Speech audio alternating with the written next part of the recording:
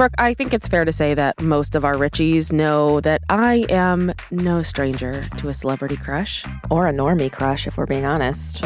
Yeah, just crushing in general. Crushing, yeah. It's how I live and breathe, let's be honest. It's true. It's true. But, here's the thing. My crushing is wild, but I'm not alone in crushing because apparently there are stars like Jessica Simpson who also have celebrity crushes. And in a new short story, she's opening up about how she fell for an A-list movie star. Been there, done that.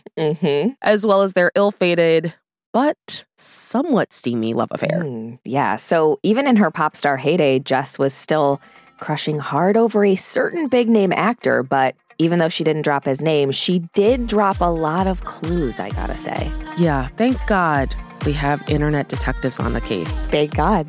From Wondery, I'm Marisha Skidmore-Williams. And I'm Brooke Ziffrin. It's Friday, February 3rd. And you're listening to Rich and Daily.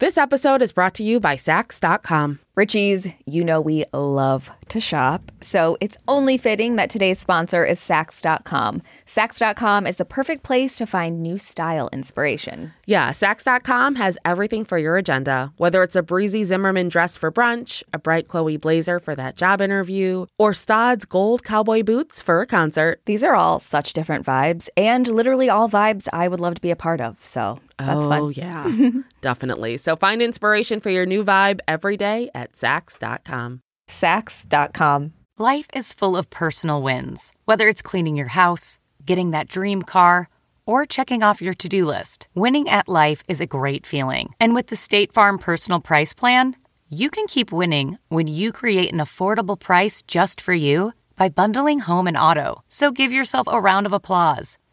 Talk to a State Farm agent today to learn how you can bundle and save with the Personal Price Plan. Like a good neighbor, State Farm is there. Prices are based on rating plans that vary by state. Coverage options are selected by the customer. Availability, amount of discounts and savings, and eligibility vary by state. Give me that hot goss. Movie star started on small talk, and as he leaned in, I had the presence of mind to know, oh, this is what it's like to be hit on. He placed a hand on my hip and leaned in so I could hear him better. Only he talked even more softly. I felt a funny feeling.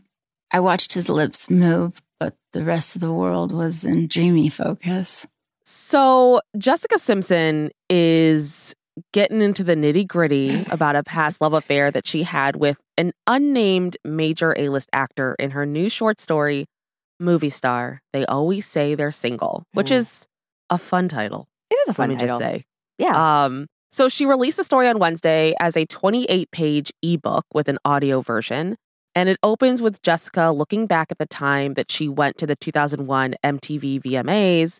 And there she was obviously surrounded by huge stars at the time like Jennifer Lopez and Ja Rule. Mm-hmm. But it was one big star who Jess met that night that really swept her off her feet. Right. So Jess makes it very clear that her and Nick Lachey were on a break. We were on a break. And at the VMAs, Jessica's bodyguard and personal trainer introduced her to this huge actor who she says was her childhood celeb crush. Mm-hmm. And she never mentions the actor by name. She only refers to him as movie star throughout the entire story. And I hate it. She says that when they met, the movie star gave her an embrace that was held a few seconds longer than she expected, and that he eyeballed her up and down, making her feel like he was undressing her with his eyes. We've all been there. Yeah, who doesn't love to get naked in somebody's eyes? That's the real question. Yep. Jessica says that nothing happened between her and movie star at the VMAs. But she did run into him a few weeks later at a gym, which you better believe I screenshotted that. And I was like, okay, where can I find this gym? Because apparently all kinds of celebrities were going into this gym. Yeah. Based off her story. Yeah. I was like, I'll go to the gym if I can meet celebrities. Like, star-studded gym. God, every time I go to the gym, there's just a woman with a jug of milk.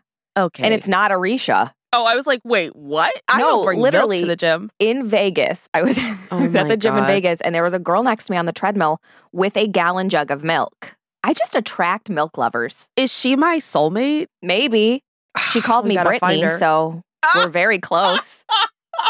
Brittany, Brooke, they sound alike. Yeah, you know. Jess met him a few weeks later at a gym, and that's where he gave her his number. And at this point, Jess says she'd already gotten back together with Nick, so nothing happened. But then a few years later, in 2006, as Jess says, she's more famous. She'd divorced Nick, and she was newly single. And she writes about some pretty interesting experiences with a few famous guys. Again, no names. Like, come on. I know. Like, why? Why do this to us? But yeah, so she had a few experiences with famous guys that I can just speculate on. And it was then that movie star came back to her life. In the story, Jessica describes a producer type that told her he knew someone who'd been after her forever to set her up with. And as fate would have it, that guy was the movie star. That shouldn't shock anyone who's seen a rom-com. Of course it was. I know. It was written like a rom-com. I was like, here we go. So Jess says the mystery actor invited her to his bungalow at the Beverly Hills Hotel while he was getting ready for an awards show. And that's apparently when he kissed her for the first time. And she says he texted her all through the awards show, which made her feel special. But that feeling quickly went away when she saw pictures of him on the red carpet with a woman who was very clearly his girlfriend. Yeah. And Jess wrote, I was never in a million years going to be the other woman. But the movie star apparently promised her that his relationship was completely over and that he just didn't want the press to know, which I can honestly see happening. I mean, we talk about this all the time on Even the Rich. Like, we're talking about that right now, how people want to go out and save face even though the relationship's over. So that could have been true. Right. But it's like there's no like in between because somebody's going to get screwed and it's usually the other person. Right. Well, it's interesting because, you know, in the book, Jess makes the point that like she believed him because like he was very publicly pursuing her like at clubs and all these things. So it didn't seem like a secret at that point. So it's like, okay, I don't know. It's weird. It was weird. Right. Well, he was publicly pursuing her. And then in true rom-com fashion, we get our peak conflict. Because the movie star convinced Jess that he was a free man and he invited her on a private jet to the East Coast while he was filming a new movie. But as soon as they landed, it didn't take long for Jessica to realize that all of these secretive measures that were put in place to get her to his hotel room were actually put in place to hide her from his chick. Her words. Yeah, her words. So Jess says they met in secret at his hotel and this PA showed up and he was like, you have to go up the fire escape. Which is just to like, get to your room. I can understand like an absolute... I mean, this is so ridiculous, but I can understand like a nobody. Like if I was the one that they were like trying to sneak up, like go up the fire escape, but it's like, this is a celebrity. Like this is not just Arisha out of her closet. Like this is somebody who had a really well-known TV show, public, like she's in the public eye. Yeah, it's, I don't like this. Yeah. Just asking anyone to do that is just like so belittling. See, I would love it if like we were both in on it. Like, let's keep this torrid affair a secret. Not that we're cheating on anybody, but like we don't want anyone to know we're dating yet. Like that kind of stuff where it's like we both are in on it, then it's fun. Like, yeah, like come up the fire escape. Ooh, naughty. Ooh, yeah. But when it's like hide me, don't tell anybody, then it's like, screw yourself, man. Yeah. Jess said that she felt weird about being the other woman and didn't want things to go further out of fear that she would be, in her words, sinning against every woman in the world. Yes, there was something sexy and enticing about all this, but there was also something demeaning about it. I felt like a call girl. We moved to the bed, and as things progressed, I stopped it from going past a certain point. Finally, he just blurted out, "Why aren't we having sex?" "I never said I was going to have sex with you," I said. "Just because I got on a plane and I look like this, those words never came out of my mouth." I do think that it's interesting that we all have points. Like, we all know lines we're okay with crossing, lines we're not okay with crossing. And it's interesting that she was like, I'm okay with everything up until sex. And then it's like, and it's like, well, kissing is still infidelity. Sure. Like, Yeah. I just I found it interesting that she was like, this is where I mean, I get a lot of, sex is obviously different than kissing, but it was just, Wait, what do you mean? well, I'm just kidding. for some of us. No one told me. Jess says that she actually left the next day without saying anything to the movie star. And she wrote, "That was the first time I ever felt truly empowered since I was married." But she did not leave empty-handed. She said, "I needed a trophy for this achievement, so I took the pillowcase he slept on. I didn't care if it was creepy or if he had to pay for it. And it would send the message, 'This was fun, but now I have a memory of you.'" She also says that the movie star left her voicemails and he was crying and asking, "Why would you leave me? I can't believe you just up and left me like this." Which, come on, release them. I want to hear this. Like, I want all of the details. She said, she's like, "I probably have them on like an old that's what phone." Bedazzled sidekick. Yeah. Oh, man. But like, I want to... It's one of those things where it's like, as she was describing this scenario, because she called her friend. Yeah. Who came to like pick her up and they went on like a road trip to New York. Yeah. But it's like, oh, what I would give for my friend to call me and be like, "Yo, I'm in a celebrity's hotel. This guy really screwed me over in not the way that I wanted. Come get me." Oh. Come get me. What a great friend. What a great relationship. Yeah. That's the real love story of this, I think. Yep. So even though Jessica claims that they never had sex, this was still a pretty steamy little affair for her. And since the blind item came out a few days ago, people are losing their absolute shit trying to connect the dots. Of course. I'm included in those people. Me too. Been on IMDb. We spent a good deal of time last night trying to figure out who this was. And Page Six and a lot of people are pointing the finger at Mark Wahlberg. And just to be very clear, this is all speculation. We do not have confirmation on who it is.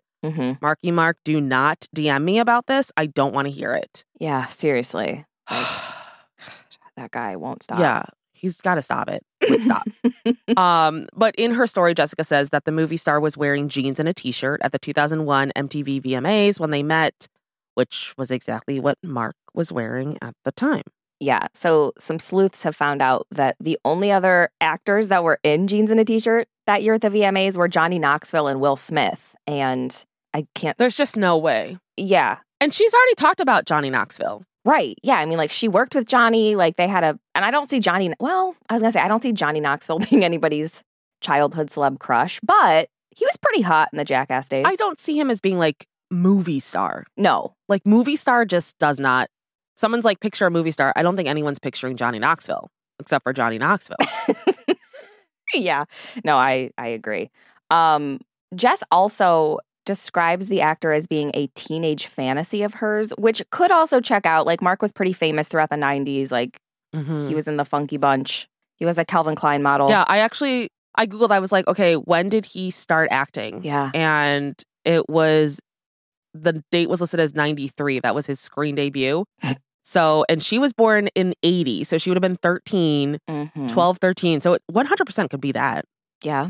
The maths. It does. Page Six also points to the 2006 Golden Globe Awards as potentially being the award show where Mark was texting Jessica the whole time.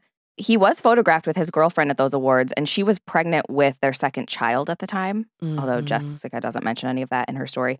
Yeah. Bustle, Arisha's old employer, also thinks it's Mark. In the story, Jess writes about how she and the actor had different faiths, but they had the same reverence for God. So we know Jess's father was a Baptist minister, and Mark is a devout Catholic and does have like a spirit. What is it? Like a what were they calling a spiritual advisor? A spiritual advisor. Yeah. Yeah. Because you looked, like she said specifically a spiritual advisor, and you looked it up, and he apparently has one. Oh, yeah. Father Flavin? Father Flavin? I don't know how to say his name. Yeah. Who, like, gives him advice on everything, apparently. Yeah. Because, like, in this, it was weird because it was like, okay, this is a weird spiritual advisor because in, like, one of the conversations that Jessica, like, retold in this was where this movie star was like, my spiritual advisor says it's okay. Yeah. It's like, what? What spiritual advisor is like, yeah, go for it with your pregnant girlfriend if this is actually Mark who we're talking about. Like, that seems like a pretty bad spiritual advisor. I had the exact same thought. I was like, okay, where'd this guy get a spiritual advisor degree? Yeah, Those are real, right? 100%. And his needs to be recalled for sure. So obviously, there's nothing but massive speculation. And here's the thing. Of course. Just knew exactly what she was doing. There's no way you can write this as a celebrity, even a non-celebrity, and not expect massive speculation. Yeah. But no one knows for sure if Mark Wahlberg is really the guy Jessica's writing about. But that will never stop people from making guesses and assumptions. Oh, of course. Which begs the question, whoever this guy is it actually irresponsible of her to write this blind item that could wind up damaging someone's reputation, especially if it's not him? Like, if everywhere I've looked about this, everyone's like, Mark Wahlberg. I know. If it's not Mark Wahlberg, like, I don't know. I'm not 100% convinced it's Mark Wahlberg.